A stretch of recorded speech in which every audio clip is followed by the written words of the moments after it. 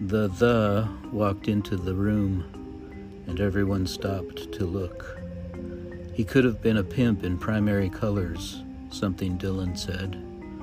Or he could have been your brother-in-law, fresh from a job interview and feeling cautiously optimistic about his chances.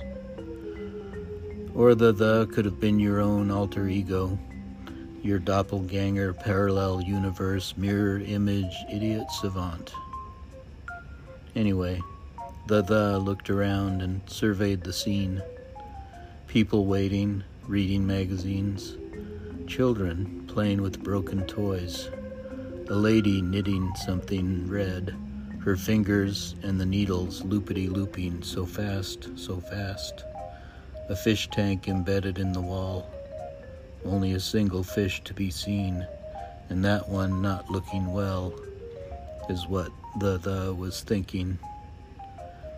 The receptionist hands him a clipboard and says, "Take a seat." The piece of paper on the clipboard is blank. The pen has no ink. The doesn't know what to think.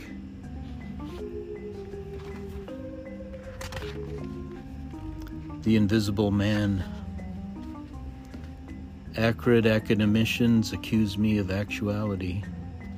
I nod and smile and slip away.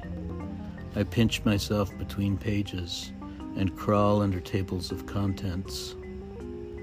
Plastered across bulletin boards in cerebral hallways, I disperse, to congeal at dawn into a caffeinated corpse, to tiptoe among clandestine footnotes.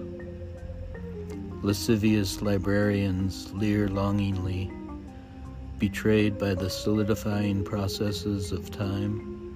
I leap into their arms, but soon elude them.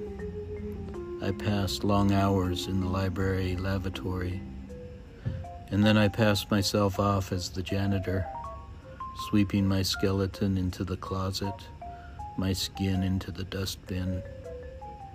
I am alone with my thoughts.